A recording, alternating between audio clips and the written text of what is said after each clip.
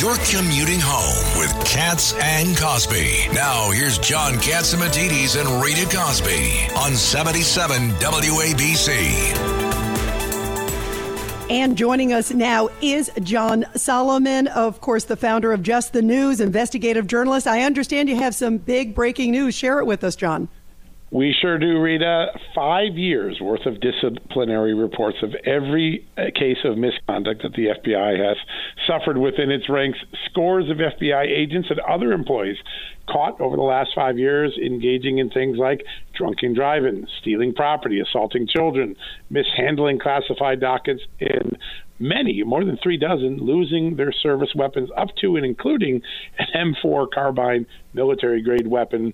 And yet, in most all those cases, the offenders are not fired. They don't lose their job. They get a week or 2 or 3 of suspension, and they're back on the job. A lot of people talking about the disparate treatment that goes on inside the FBI's disciplinary system. You know, also you have one called FBI Gone Wild. Tell us what is going on there.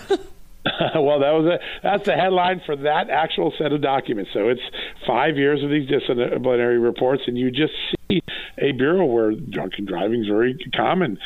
More than 24 agents convicted over the last few years. Drunken driving, only 5 are fired. The rest keep their jobs.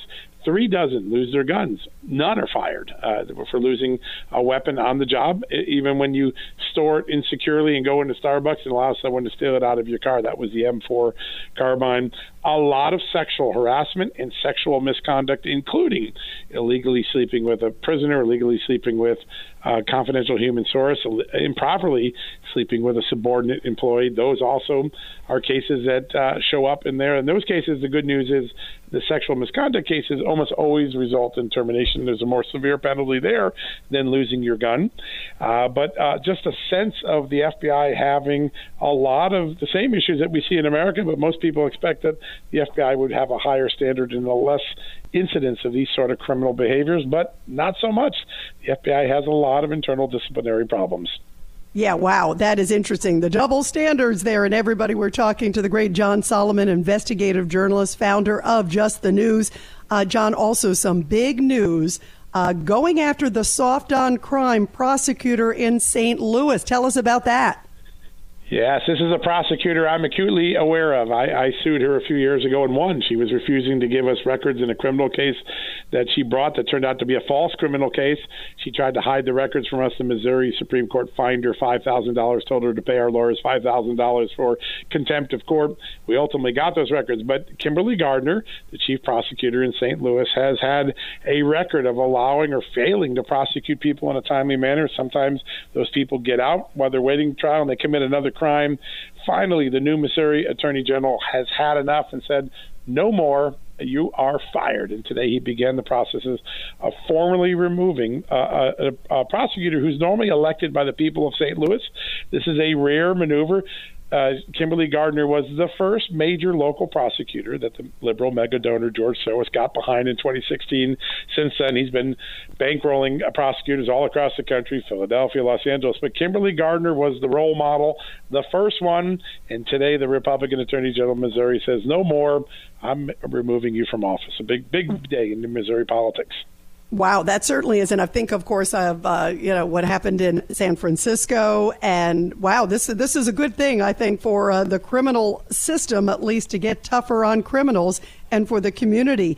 You know what's interesting, John? You also have some great stuff on this border hearing that's taking place today in Yuma, Arizona.